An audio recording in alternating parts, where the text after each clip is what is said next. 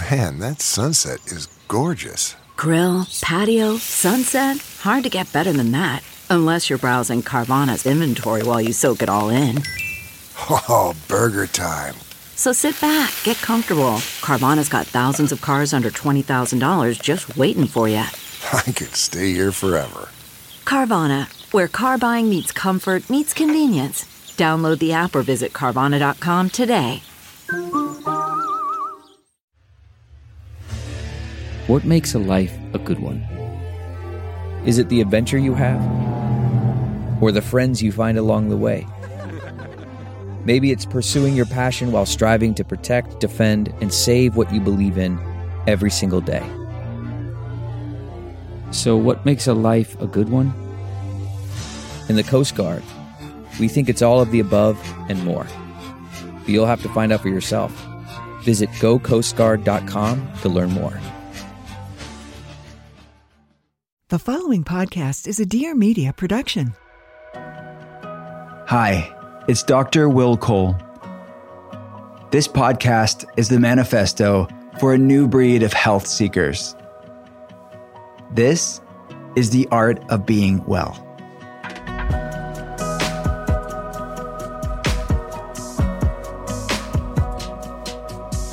What's up, and welcome to the art of being well. I am a leading functional medicine doctor. I get to consult people around the world via telehealth, and I'm a New York Times bestselling author. I wrote Intuitive Fasting, The Inflammation Spectrum, Ketotarian, and Gut Feelings. If you want to learn more about my clinical work, our telehealth center, we have brand new telehealth patient options now open and lots of free resources there for you as well. You could check it all out at drwillcole.com. That's drwillcole.com. And listeners, you know, almost every episode, we're giving away free healthy stuff. And today, I want to give away a free functional medicine telehealth consultation. Most of you know, I started the first functional medicine telehealth center over 13 plus years ago and counting. And that's been my day job this entire time. This podcast is just a natural ripple effect of my focus with our telehealth patients. So it's what we do 10 hours a day for the past decade plus. And I want to give away one free functional medicine telehealth consult with our clinic. All you have to do for a chance to win is head on over to Apple Podcasts and rate and review The Art of Being Well there. Tell us what you love about the show. Leave your Instagram handle in the Apple Podcast review itself, or you could message me, like take a screenshot of that review and message me on Instagram at Dr. Will Cole, and then we'll randomly pick a winner. I'll reach out to you and we'll get your functional medicine telehealth consult set up and scheduled. Good luck. And also, before we move on to our guest, be sure to follow The Art of Being Well on Instagram. I put exclusive behind the scenes information about the podcast, clips, video clips. Many of you ask for video clips from the interviews. I post some on my main page at Dr. Will Cole, but I get to post so much more podcast stuff on The Art of Being Well on Instagram. So the handle is at TAOBW, the acronym for The Art of Being Well. So at TAOBW on Instagram, give me a follow there as well. All right, let's get to today's guest. Her name is Katerina Schneider. Katerina is the founder and CEO of a brand that I love. It's called Ritual. Ritual is a health company that is setting a new standard in the supplement industry through traceable science and traceable sourcing. Katerina has been honored on Forbes 30 Under 30, EY Entrepreneur of the Year, Inc. 100 Female Founders, and Marie Claire's New Guard 50. Prior to founding Ritual, Katerina was a venture partner managing a portfolio of over 70 tech investments, including Spotify, Uber, Dropbox, and Warby Parker. She previously served as head of global innovation at Atom Factory and as global lead of digital innovation at Universal Music Group. Let's get right to it. This is Katerina Schneider's Art of Being Well. Kat, welcome to the podcast. I'm really excited you're here. Thanks for having me. I'm excited to chat, and I'm a huge fan. Likewise, it's mutual for sure.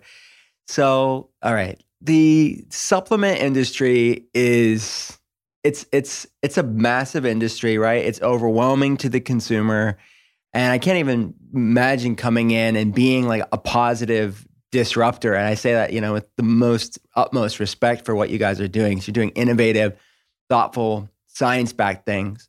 So what made you get into this space? I mean, it's a scary industry to get into sometimes. It was definitely personal, and I love that question because, as you said, the industry is massive. It's gone from 4,000 to 90,000 supplements in the last 30 years with little to no major updates when it comes to regulation. So here you have this kind of explosion in the industry, but little kind of oversight into what and how brands are acting and what products they're putting out. And for me, it was quite personal. I was actually an investor in LA. I know you're not in LA or New York. Love that. Pittsburgh. And I was running a fund in the technology space, but here I was pregnant and I had to take a prenatal vitamin for the first time. And when I looked at what was out there, there was really a lack of transparency, a lack of traceable science and sourcing. At the time, I was obsessed, and I still am, about what I'm putting in and on my body.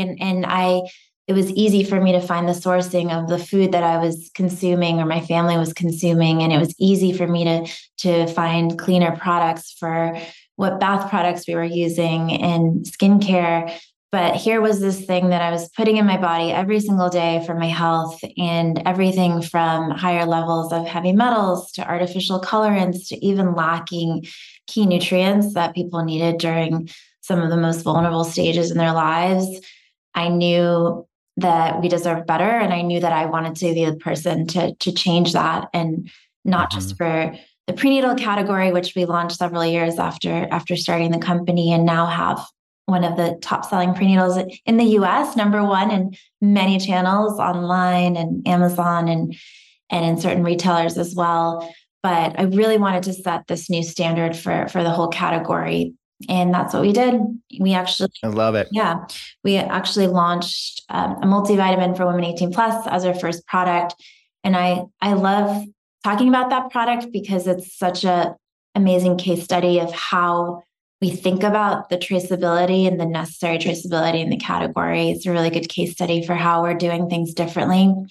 That product now has a peer-reviewed and published human clinical study with a leading university. It has a patent on the delivery technology. So we're not just thinking about where the nutrients come from, but how they're being delivered in the body. And it also has USP verification, which less than 1% of supplement companies have, and is one of the only federally, recognized certification in the space. And so it's this perfect trifecta. So none of this is required, as you know, by the industry or the category, but it feels like a personal mission for me to do things differently and hope that other companies follow suit. Wow. I mean, this is profound. We're going to get into prenatal. I want to pick your brain about what people need to know about prenatals, what to look out for, some myths and truths about that. But can we back up? Something you mentioned, traceable science and sourcing, traceability. That's an important concept for people. Why should they care about it? Definitely should care. And maybe what is it, I guess? Yeah. What is it and why should they care? Yeah, definitely. I mean, not everyone knows. It's sometimes we talk about things internally and then I wonder, I'm like, does everyone understand what that means? And traceability is something that we talk a lot about internally. And it's this idea that everyone deserves to know what they're putting in their bodies and why. It's not enough to just tell somebody, hey, we did the work, take our word for it. Don't worry about it. We actually show people the proof. So when it comes to something like a clinical study in the industry, this is so wild, but the term clinically studied is not a regulated term. And so it's oftentimes misused, and you have companies that are saying, hey, my product is clinically studied, but many times, if you're lucky, the ingredients in the products have clinical studies behind them, but they don't often match the dosages or the forms in those clinical studies. And then furthermore, they don't even have a human clinical on the entirety of the product.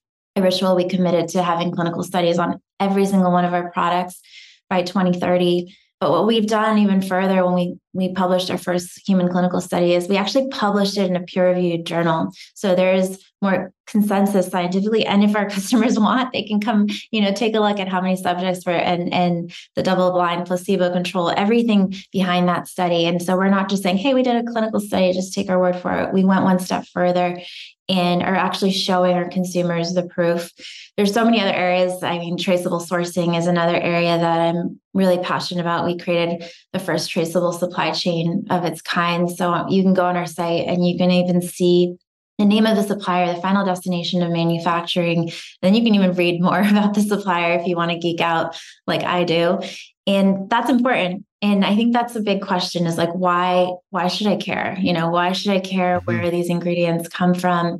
And what we're seeing is that it could actually have a big impact on your health. One area we can talk about later is heavy metals. Another area that no one is talking about is actually human rights risk. And so we review all of our ingredients for human rights risk. And so things like child labor or displacing indigenous communities and the impact on environment. And so it really does matter where your ingredients are coming from, not just for your own health, but for the health of the planet and other communities around the world. So that's something that we think about maybe in food and cosmetics, but like this is actually, health products and that should matter. Wow, definitely. So let's talk about, you mentioned the multivitamin, kind of pioneering in that space. What are there's so many we could talk about. What are the ones that come to mind for you that the things you're talking about, the dose of it, the amount of it that's in the multivitamin and the form that it's in that shows the efficacy and the actual health benefit from shown in the clinical studies. What are some key ones that you think people should look out for when they're reading the label on the back of a multivitamin or any supplement? Yeah, that's a great question. It's interesting. I feel like consumers have really had to become their own advocates when it comes to safety and efficacy in the category. And I think it is because of this major explosion. And what is kind of being compromised is you have incredible packaging, beautiful branding that's coming to market in the space, which I love. But oftentimes that's very hard to mistake for quality. And so quality is something that you almost have to rely on the brand to show up for, because I think one of the biggest myths in the industry is that it's not regulated. It is a regulated industry, but brands have had to kind of step up and be their own advocates for safety and efficacy as well, because the FDA serves in a more reactive way than a proactive way. They have the right to pull products from the market. And so you have to rely on brands. And I think going back to your question is like, what do you look for and what do you ask of the brands that you're seeing on the market? And so the one of the things that I look for and is important, for our company is the term clinically studied. As I mentioned, it's really important that the ingredients and the product have clinical studies behind them in the dosages and the forms that match the clinical studies. And if you want to go one step further, there's actually a human clinical study on the entirety of the product, so you know that it's working in your body. Another thing to look for is the term natural. Natural doesn't mean anything. It's a term that doesn't always mean that it's clean. And a lot of people assume that plant-based nutrients are better because they're found in nature. And that's not often the case. And I think we need to really separate this idea that this is food and these are supplements. And sometimes actually synthesized molecules will act better and are more bioidentical in your body than some of the natural ones in this category. B12 is a really good example of that. It's really difficult to find large amounts of plant-based B12 that's actually, absorbable by the body. And actually, if it's made in the lab and in the methylated form, it's actually better for people and the planet. The other thing to look for is not to buy into more is more. It's funny, I'm the CEO of a supplement company, and I actually want people to buy in less is more, taking fewer products and probably following your advice. And actually looking for, especially in the multivitamin space, like you have products that have 30 to 40 nutrients in them, sometimes 3 times the required amount of a nutrient. That's not better. In fact, that if you overdose in one nutrient, it could actually impact the intake and the absorption of other nutrients. And so at Ritual, we follow a food first approach. We look at people's diets and where can we fill those gaps. And it's actually fewer nutrients than you would imagine. And I will call out that people are still lacking in a lot of nutrients. Vitamin D, over 90% of people aren't getting enough vitamin D from their diets. And when you look at the forms of vitamin D, oftentimes they come from sheep's wool, which is, as a vegan, not something I particularly wanted in my body. We source our D3 from wild harvested lichen. Omega-3s are another area. They're oftentimes not found in multivitamins, but yet 90% of people are not getting the recommended daily intake of omega-3s. And iron, 90% of pregnant women are not getting enough iron from their diet.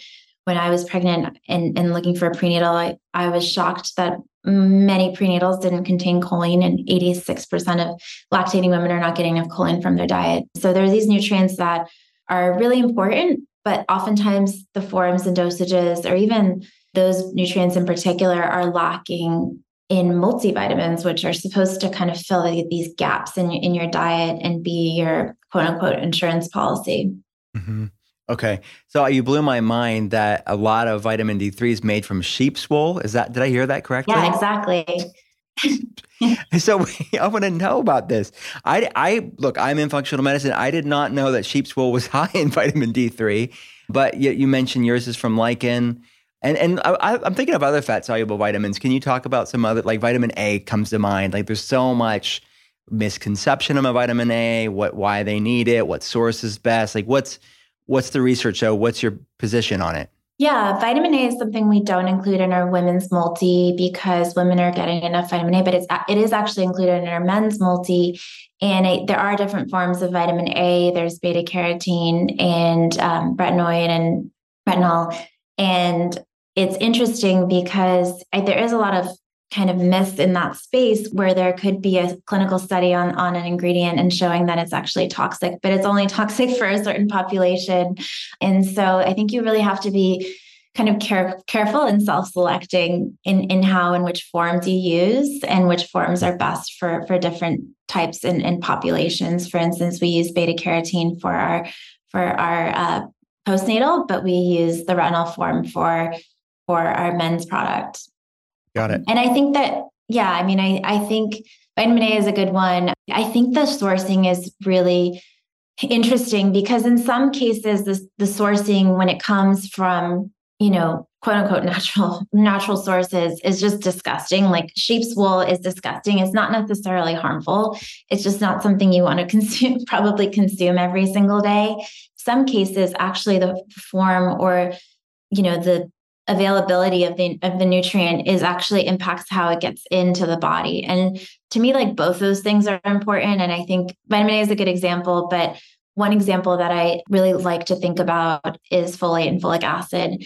So I don't know if it's one that you guys think about in your practice as well, but a third of people have a genetic variation that makes it more difficult for them to utilize. Me, this guy.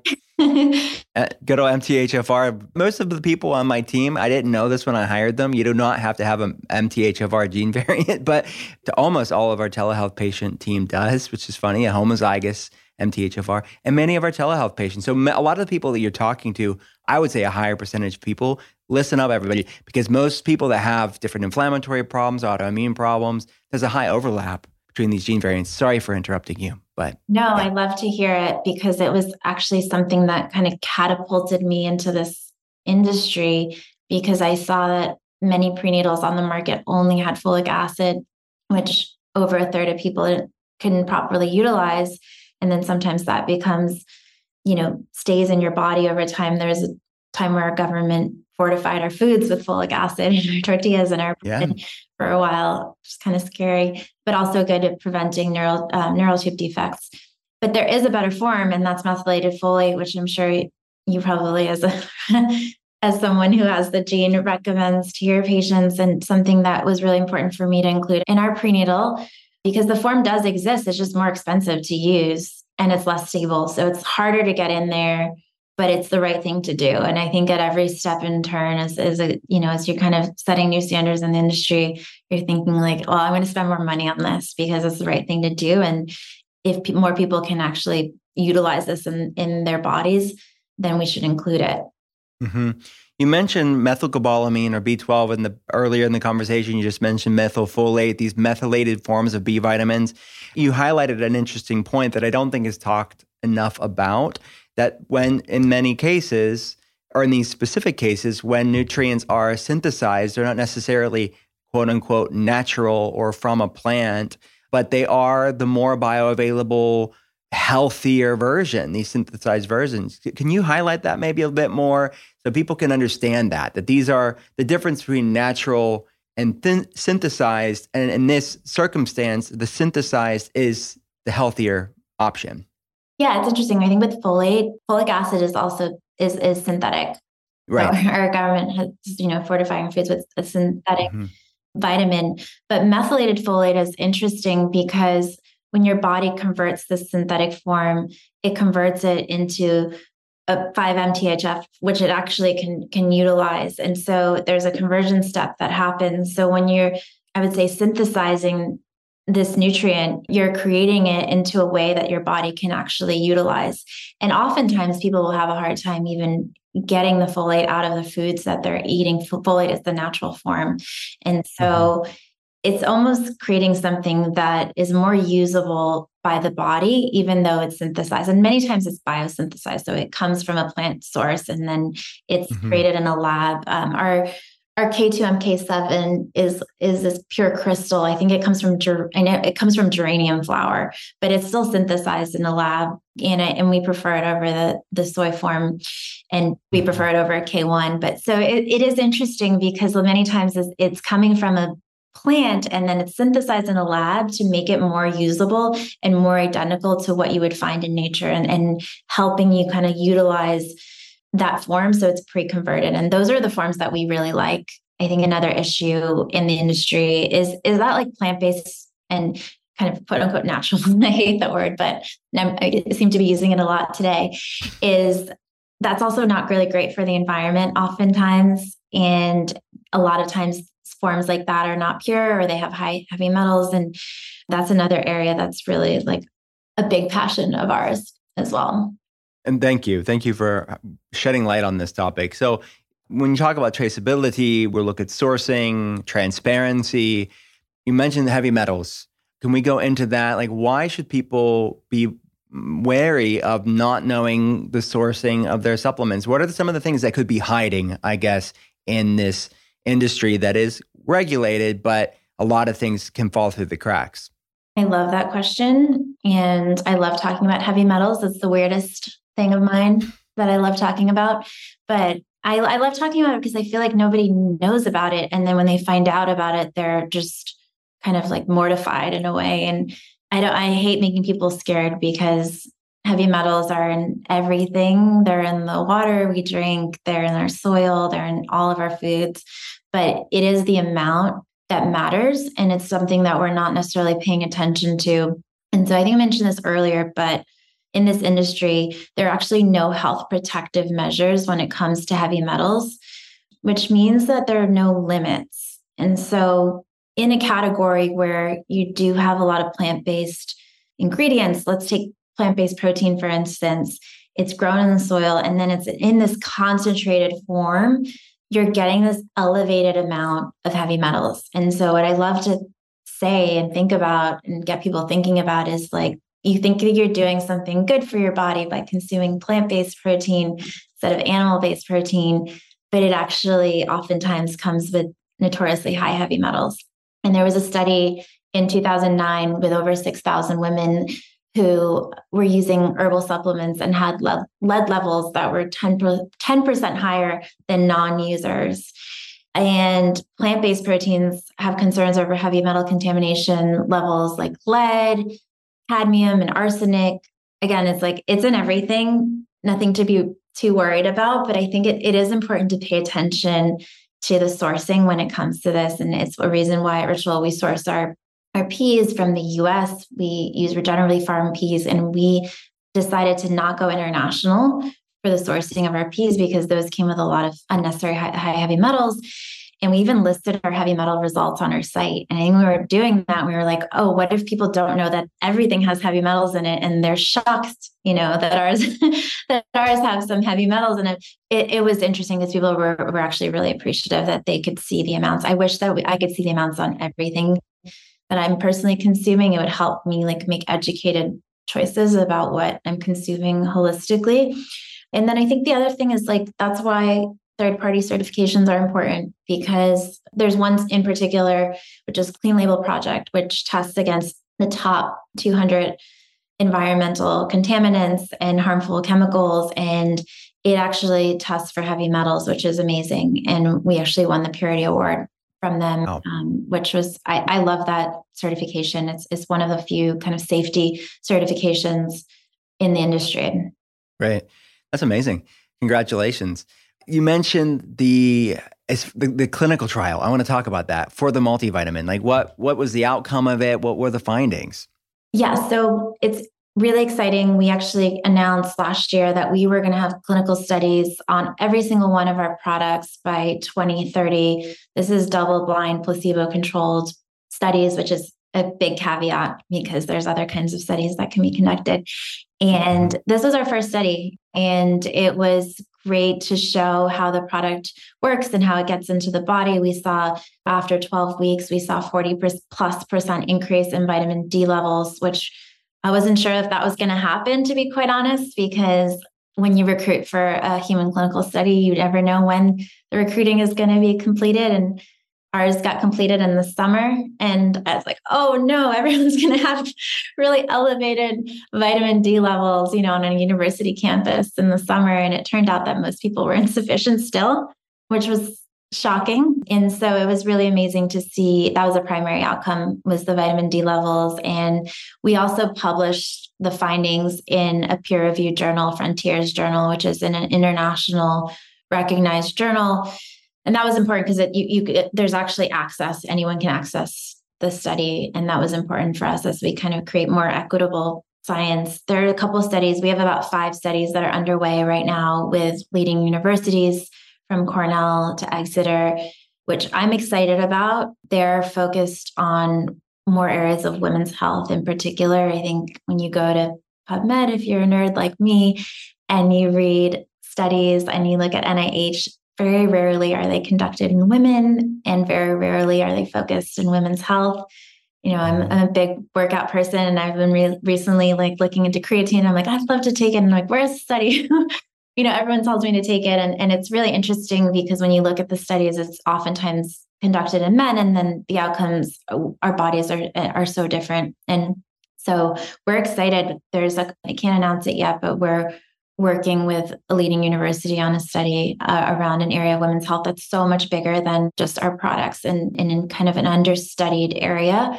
As I said, we have one of the leading prenatal vitamins in the US. So there's a lot we can do there. We also have a postnatal and areas like understanding how nutrition, not just supplementation, has an impact on the quality of human breast milk. And then how that impacts adolescent development is just so fascinating to me. I am fascinated. You are speaking the love language of everybody that listens to this podcast. PubMed is it turns everybody on. That was my husband's love language. He's not. He's not one of us. No. All right.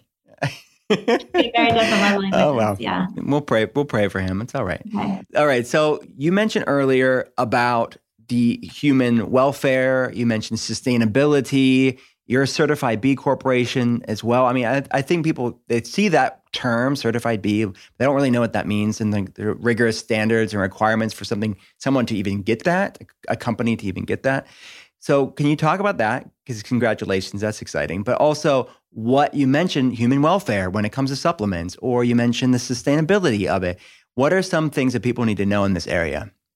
Thanks. I am really proud that we are a certified B Corp. It definitely gets harder to earn that as you grow as a 9-figure plus business. There's a lot more kind of at stake, and I'm really proud of achieving that. We also shared our B Corp score with our consumer, again, showing how transparent we are as an organization, and there's still areas for improvement for us there. One thing that we think about a lot is that our industry is so focused on human health, but we've been asleep at one of the biggest health crises of our time, which is climate change, which is crazy to think about. And it's like, why isn't our industry leading the charge when it comes to sustainability?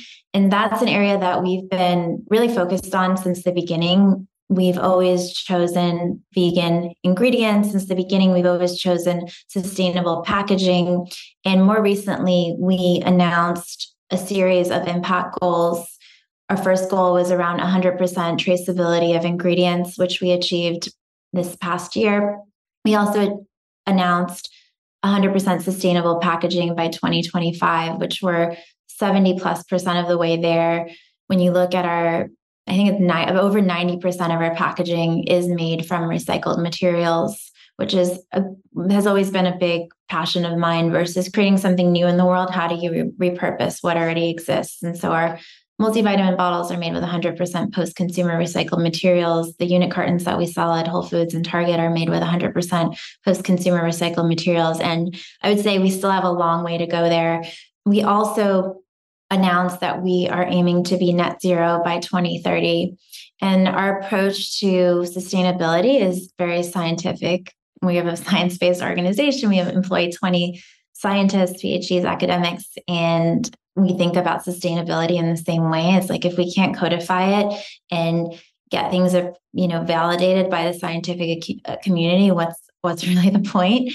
So that's how we think about sustainability. We're actually the first company in the space to publicly list our carbon emissions by product on our site. So if you go on our product detail pages, you can actually see the amount of carbon by product. And that's product and packaging together. So that took an immense amount of work. We partnered with companies like Planet Forward and Bluebird. And, you think about Allbirds and Oatly, and you think we're really the only company publicly in this category to list that out. I think that's important. I think it falls really squarely into our focus around traceability of sourcing and really how can you have an impact on human health without having an impact on planetary health. They're so intertwined. So intertwined. I think the term you said earlier was it net zero? Forgive my ignorance. So I don't know about that. Maybe a lot of other people don't know about it. What is that exactly? Yeah, so it's basically, like I said, we're measuring all of our carbon emissions and we're offsetting them, obviously, but it's not enough to just offset them. It's also important to align on a goal of what should they be for a company at our stage and size. We had our goals approved by a scientific organization, so we weren't just making them up. And what we need to do to further reduce those goals. I think when you look at larger corporations, it's not enough to just say, hey, I just offset this and I paid some money. It's like, actually, like, what are you doing to then further reduce your carbon emissions? There's a lot of interesting, things where I think the consumers people still think about waste and, is this recyclable, which is super important. But people aren't necessarily always thinking about, how is this being made? What is the carbon impact on the environment? And how does that further impact climate change? There's like one example that I was thinking about, and I know you have a collagen product, which is awesome. And I think it doesn't fall under this space, but I think about the beauty industry, which is so driven, an ingestible beauty industry, which is so driven by collagen. And what we're seeing now is that collagen has a huge impact, not marine collagen like yours, but is impacting deforestation and displacing indigenous communities. And so you think about why that matters. It's not just, how this product works in the body, but like, am I contributing to something that is having this really massive negative impact on the environment? Mm-hmm. I mean, beyond that being my preference anyways, from a clinical standpoint, the sustainability when you're talking about marine collagen was really important to me. But I appreciate you highlighting that, because you look at the collagen, it's massive. The collagen industry is just huge, but people don't think of the sourcing of it, the quality of it, or the sustainability of it. So thank you for that. You mentioned earlier the deliverability of a supplement, which I think that is something I've never talked about. I mean, we talk about bioavailability, which is part of that, I guess. But I guess the delivery system, if you will, of a supplement, like, can you talk about what that is and what makes yours so amazing at being the most deliverable it can be? Definitely. I love that conversation. And I would say that we look at all of our products. It's part of our innovation, how we think about developing products is like actually looking at the human body. We hired a chief scientific officer 5 years ago, and he has a background in physiology, his PhD in physiology, and is ex-faculty at Harvard Medical School, and he's built a really incredible team for us. And one of our teammates, she has a PhD in dose delivery. I mean, who has a PhD in dose delivery? I don't know. Yeah. Yeah, that is talk about niche.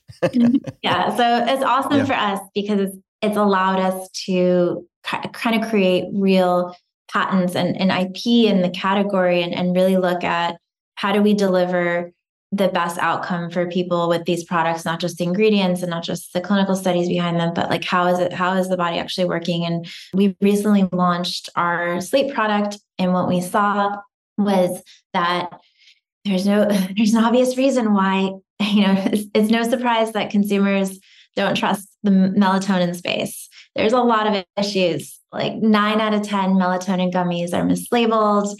A recent study showed the amount of melatonin in the products were over 300% of label claim. Yeah, there's no question why this is kind of a sketchy, I would say, area. But what we saw the science behind melatonin was really strong, and it was the most efficacious ingredient when it came to sleep support, especially people that were really struggling. And the industry had kind of just let people down. What we realized was a lot of our consumers that were melatonin users, they were taking melatonin in really large doses in the beginning of the night, and then they were waking up in the middle of the night, and they were waking up in the morning not rested and groggy. So it was like knocking them out, but then it wasn't keeping up with their body's natural release of melatonin. And so we developed this new technology called BioSeries, and it's a time release melatonin that actually looks at your body's natural release of melatonin. And unlike there's like 1 or 2 solutions that are extended release, they release over 8 to 9 hours, which means like you're still releasing melatonin when you're chasing your kids around your house. Not a great experience. So ours gets released over 6 hours, and it's these 3 beautiful tablets in one. And it's like this stunning product, but it really thinks about how your body actually works. And we sourced our melatonin from Italy, which was tested for potency and purity. We're actually one of the first companies to use this melatonin in the nutraceutical space. Previously, it was used in the pharmaceutical space. And so we're really thinking about kind of the purity and the potency of the ingredients, but then also the delivery technology. I think another example of that is in the gut health space, which I know you're a huge fan of. I am as well. And we launched our Symbiotic Plus, which is a 3-in-1 pre-postbiotic in a single capsule. And it was important for us to ensure that our probiotics were not getting, eaten alive, I would say, in the stomach, which is not something people think about. And they're like, let me take, and it's actually getting destroyed. Like, what are you taking? And so we ran a study in Belgium, an in vitro study showing that the product got released in the colon, which is the ideal place for the bugs to thrive. And that's another example. I would say our multivitamin, which we have the patent on, allowed us to really create this product that has a really high dose of omega-3 DHA, but then also has, fat soluble and water soluble nutrients together in one without creating a paste. And then also a delayed release capsule that allows certain nutrients to bypass the stomach. And so that's the one we got the patent for. And so we think about kind of each problem differently. Sorry to turn nerd out too much, but this is exactly what people want to hear.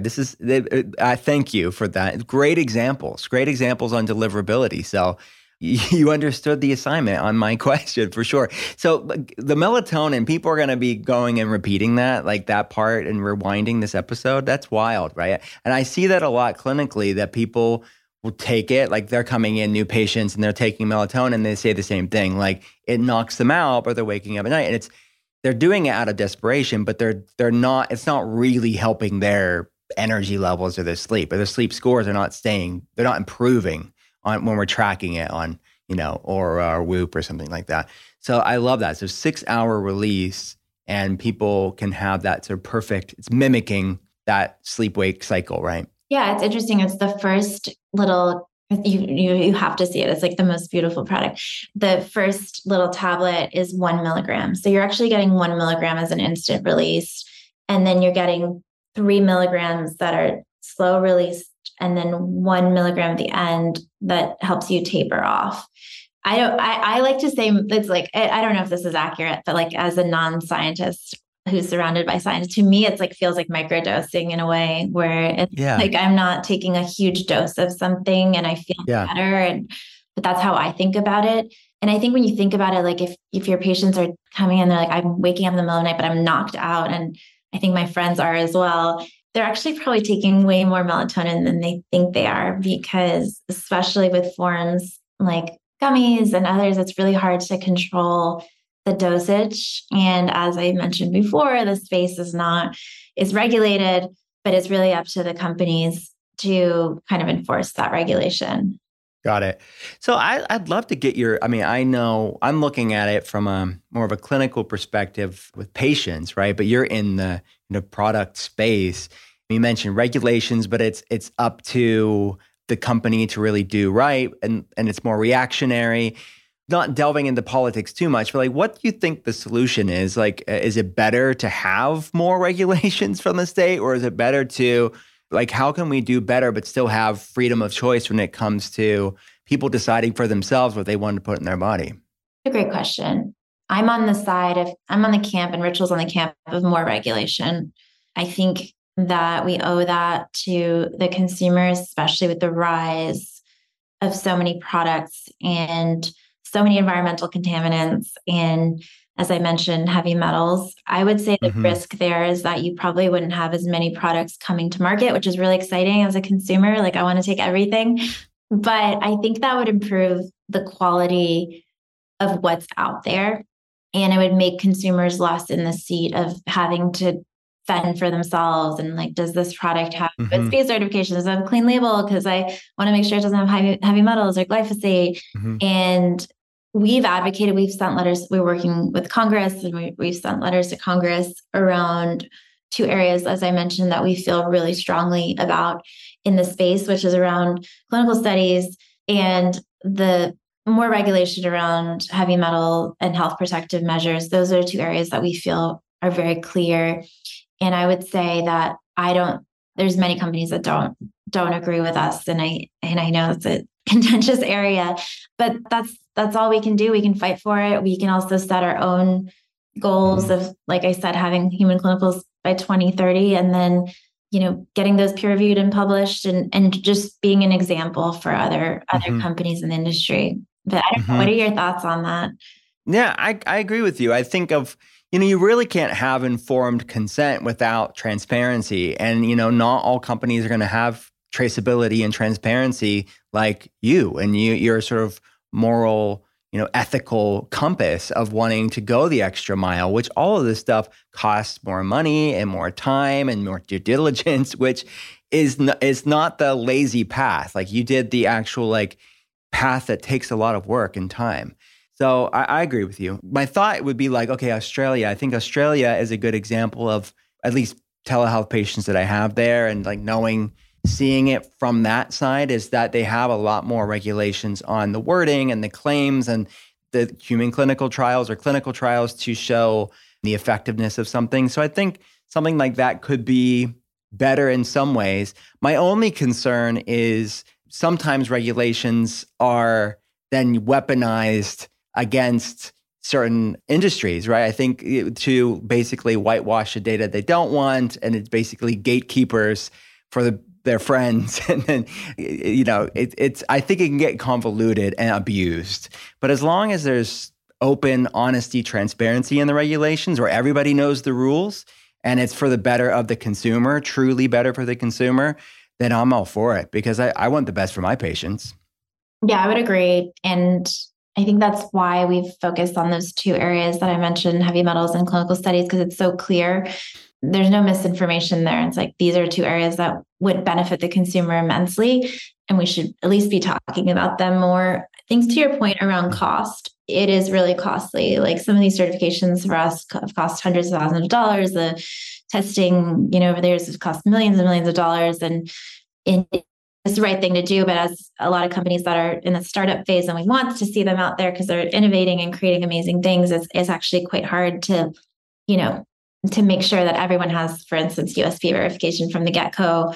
For us, I got lucky because I was an investor and I had relationships in the venture capital community and raised, significant amounts of capital to kind of like, hey, I'm going to start this thing and I'm going to pour millions of dollars into this to do the right thing and kind of show the industry how we can do things differently. But I know that that's not always the case. And it doesn't mean that there aren't amazing companies out there that don't have necessarily the certifications or the clinical studies, but they do have what's on the label.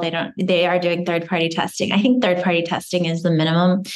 And like as a consumer and people listening, that should be the minimum of what they kind of request or look for in their brands. And I would go one step further and like email the company and say, what kind of third-party testing do you do?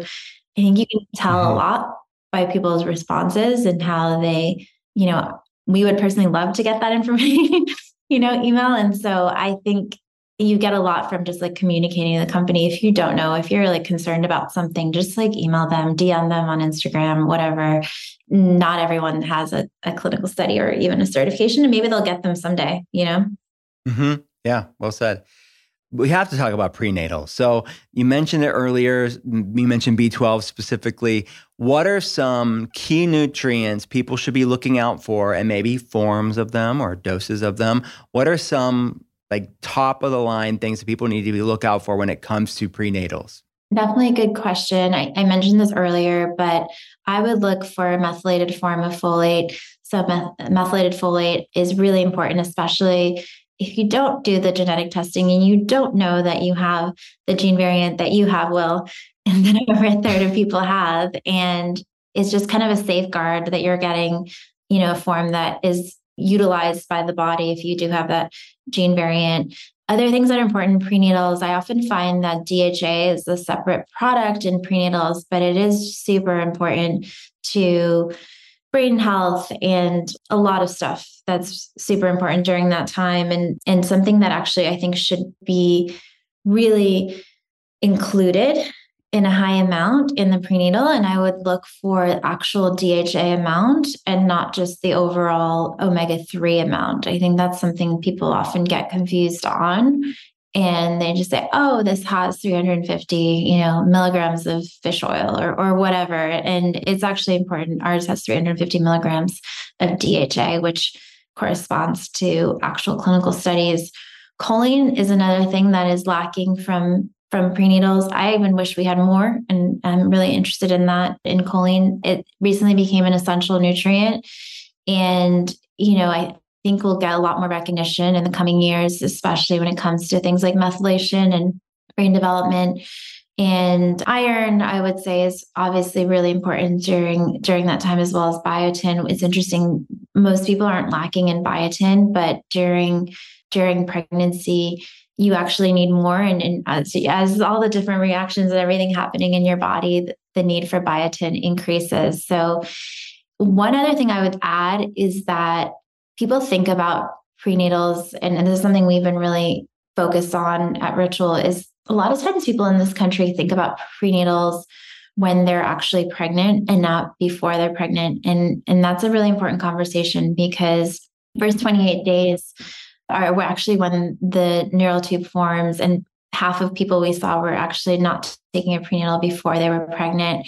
And so it's actually the pre-pregnancy phase is when you should be thinking, or when you're not trying, and to kind of set you up, to set you up for success. And then the other area that I'm really interested in is our postnatals. Postnatal is like one of the most, in this country, we think about, oh, the mom just had a baby. Like, okay, stop taking the prenatal or continue taking the prenatal. It's all about the baby, but that's one of the most nutritionally demanding stages of our lives. And I went against the grain, and we actually created a separate postnatal in the space. And that was really important to me because the focus should be on the mom. It's such an important time in healing and getting the right nutrients. And also, if you are breastfeeding and you have that chance, it's really important because nutrients that you consume will be passed down into the breast and and impact the quality of what the baby is consuming as well in their development. So that's kind of how I would think about it. There's obviously elevated needs during both those stages that you don't have in kind of, the regular stages of your life. I love it. I'm sure there are many differences as far as dosages and different ingredients between the pre and the postnatal. What's like one of the, I guess, main differences, if you will? The main differences between the prenatal and the multi are the need for more biotin as the biotin metabolism changes, the higher amounts of folate, higher amounts of iron, and a higher need for omega-3 DHA. I would say those are some of the main differences between the two products. I'd love if you could real quickly walk us through what's a day in the life, like what's a ritual look like morning, lunch, dinner, throughout the day. How do you use the ritual products? So how do I use the ritual products? I am a mom of 3, actually. I don't know if I mentioned this to you, but I started the company when I was pregnant, had my daughter. She's actually the inspiration behind the brand. And now I have 3 girls, 3, 5, and 7. And when we think about designing products, it's like for me, it's like, how do you design? No, I'm just kidding. But how do you design products for kind of this busy, really healthy skeptic? And how do you just actually make it really easy and convenient? One thing I think about a lot is just how do you elevate a routine to a habit, to a ritual, the ritual being something that people look forward to taking and using every single day. And that's how we developed our products. They actually have all different essence flavors. And so our multivitamin has a mint flavor, our sleep product has a vanilla flavor, our prenatal has a citrus flavor because that was something that I personally craved during my pregnancy. And our digestive product also has a mint flavor. And so what's interesting about our technology, because a lot of them are delayed release, they can be taken on an empty stomach. And so it just makes things a lot easier. So for me personally, I'll wake up and I actually don't eat anything. I'm in the intermittent fasting camp. But when I am having my first meal, I'll actually do a protein smoothie. So I use our plant-based protein and I'll also give my kids some as well. And I love our protein because it also has some choline and it's a complete amino acid protein, which is rare in the plant-based space. I'll also, at night, my ideal is just taking all my supplements at night. I love, because we have an adjustable skincare product, I think about it as skincare. So when I'm doing my nighttime skincare routine, I'll take our product that has hyaluronic acid and phytoceramides. And at the same time, I'm doing my skincare routine. And I'll also take our symbiotic product for digestive health and our multivitamin. And I would say I'm not a daily melatonin user, but I travel a lot. And so at night, occasionally I'll use our sleep product, especially during crazy travel times. And that's about it. I think a lot of times people ask me, what's the best time to take this? And I think the best time to take supplements in general is when you remember to take them. And we find that most people forget or they don't taste good or, it's not a good experience. We try to make ours the best possible experience. People literally sniff our bottles. And so, I would say just take it when you remember to take it. And as our brand name suggests, ritual, how do you form a ritual around this? One, I'm a big habit aficionado. I read, Power of Habit. I'm really interested in how do you form habits. And one habit tip is actually pairing your supplements with another habit that you have in the house. So if you're reading before bed every night, put your supplements next to your book, or if you're brushing your teeth, what is it, the other thing that you do every day? And if you kind of put that thing next to the thing that you're doing every day, it really helps you remember. Great tips. As you know, the podcast, it's called The Art of Being Well.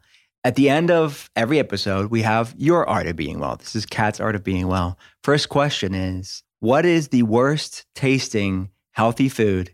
It tastes freaking disgusting, but you still have it every day because it loves you back. It has some amazing health science behind it.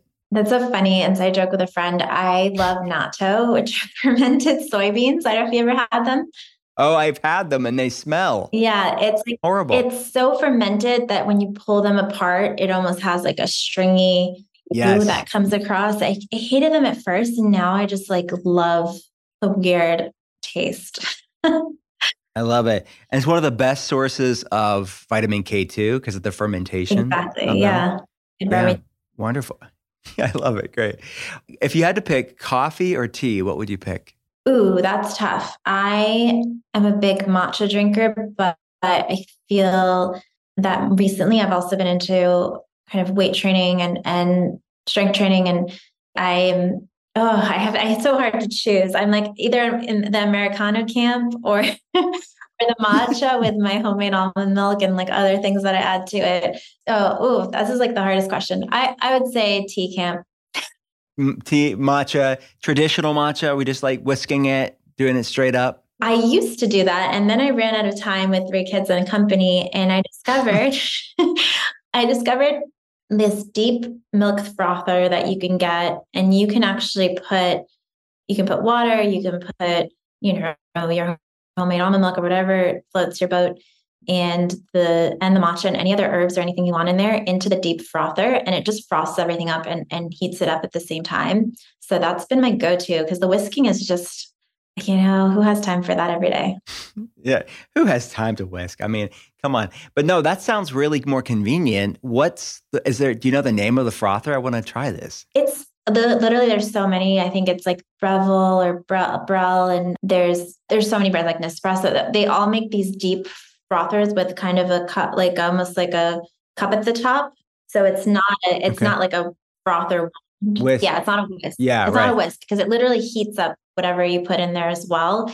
And it creates a really nice, it was kind of a big unlock for me. I was like, oh, well, I can also add, a little fiber here into this situation, or a little lion's mane, So I feel like it allows you to kind of experiment with your morning beverage. But I never put coffee in there. Got it. What is, if you had to pick your favorite restaurant in the world, and when you're there, what do you order? My favorite restaurant is actually not in LA. I love ABCV, which is Jean-Georges vegetarian restaurant. I love it so much because I'm definitely a plant-based eater, but I hate when plant-based food tries to be meat. I'm a weirdo that just like actually loves the taste of vegetables. And I feel like it's one of the few elevated vegetarian vegan restaurants in the US that actually celebrates vegetables for what they are. Mm-hmm. So I love the lentil dish they have there. There's a really good shiitake mushroom dish, which I feel like they like marinate the shiitakes before they roast them. And it's like a pleasant surprise just how delicious he makes his vegetables. I think there's something really amazing about kind of like applying like French cooking cuisine inspired to really healthy living, because you're finally getting like fine elevated food versus, one of those patties of processed. Yeah. I love it. Real foods. Yeah. I'm assuming that's in New York, right? It's in New York. Anytime I'm in New York, I'm there almost every week, every other week now, which is kind of crazy, but I love that place. I also love Hangawi, which is a Korean vegan restaurant in New York too. I love a lot of the kind of fermented foods, Korean foods, and it's cool that you can have vegan versions of them there. Mm-hmm. Yeah, really cool. I like the ABC Cucina, which isn't vegan, but they have vegan options there. The ambiance, like the vibe of the restaurants, are really cool. Yeah, it was all part of ABC Carpet, I think. They have a lot of great restaurants, but I have you been to ABCV yet? No, I haven't. What part of the city is it? It's on like 19, or it's like 20. It's it's in Flatiron, but I think they're all, it's right next to ABC Kitchen. And okay. Yeah, they're right around each other, around the same area. Okay. I would say dinner time is better. I wouldn't go there for lunch. I mean, lunch, I like lunch there too, but I feel like dinner is when they have a lot more foods on the menu. I do think at lunchtime they have a burger that's not I don't want to call it the brands. It's not a branded burger. It's their own patty. And I think they use hemp and mushrooms and different vegetables. And I feel like that's a novelty these days, to find like a homemade vegan burger patty that's not processed. Yeah, it's not like it. Yeah, I hear what you're saying. This has been a great conversation. Where can people go to learn about these amazing products you have out, all the science you talked about? They can get nerd out with the traceability, all the things. Where do they go? You go to ritual.com. They can go on @ritual on Instagram. We are also now available at Target nationwide, at Whole Foods nationwide, on our multivitamins. And then we're also available on Amazon. So kind of creating more accessibility to where our products are found. But I would say ritual.com is the hub, and there's a lot more information, and you can actually kind of geek out on our clinical studies and our traceable supply chain. If you're into that thing, you can see where omega-3s are coming from, Nova Scotia from microalgae to D3 from wild harvested lichen, and K2 MK7 from Norway, and really geek out on that if you choose to do it. I've been on the site, and I've gone through all of them. I love knowing not only the source but where they come from. I love that. So thank you. As a lover of geography, I appreciated that. So, and I have a code for people. It's use code BEINGWELL, all one word, code just BEINGWELL at checkout at ritual.com for 40% off your first month. That's huge. Yeah, that's huge. So I don't think we normally do that. So that's awesome. Hey, somehow I got it. Yeah, how'd you get that? I don't know. I'm going to give it to all my friends now. Yeah, I'll talk to somebody. I'll let you know about it. All right, my friend. Talk soon. Thank you so much.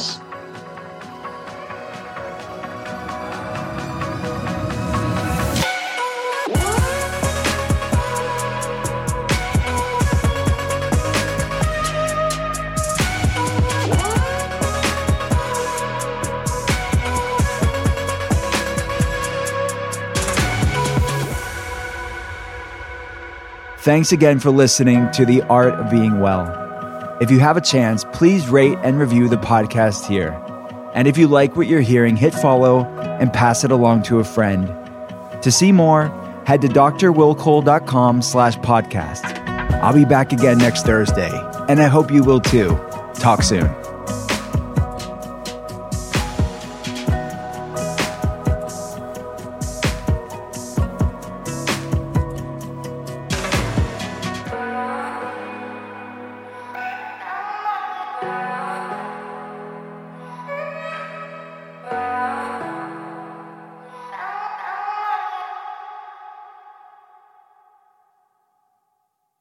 Please note that this episode may contain paid endorsements and advertisements for products and services. Individuals on the show may have a direct or indirect financial interest in products or services referred to in this episode.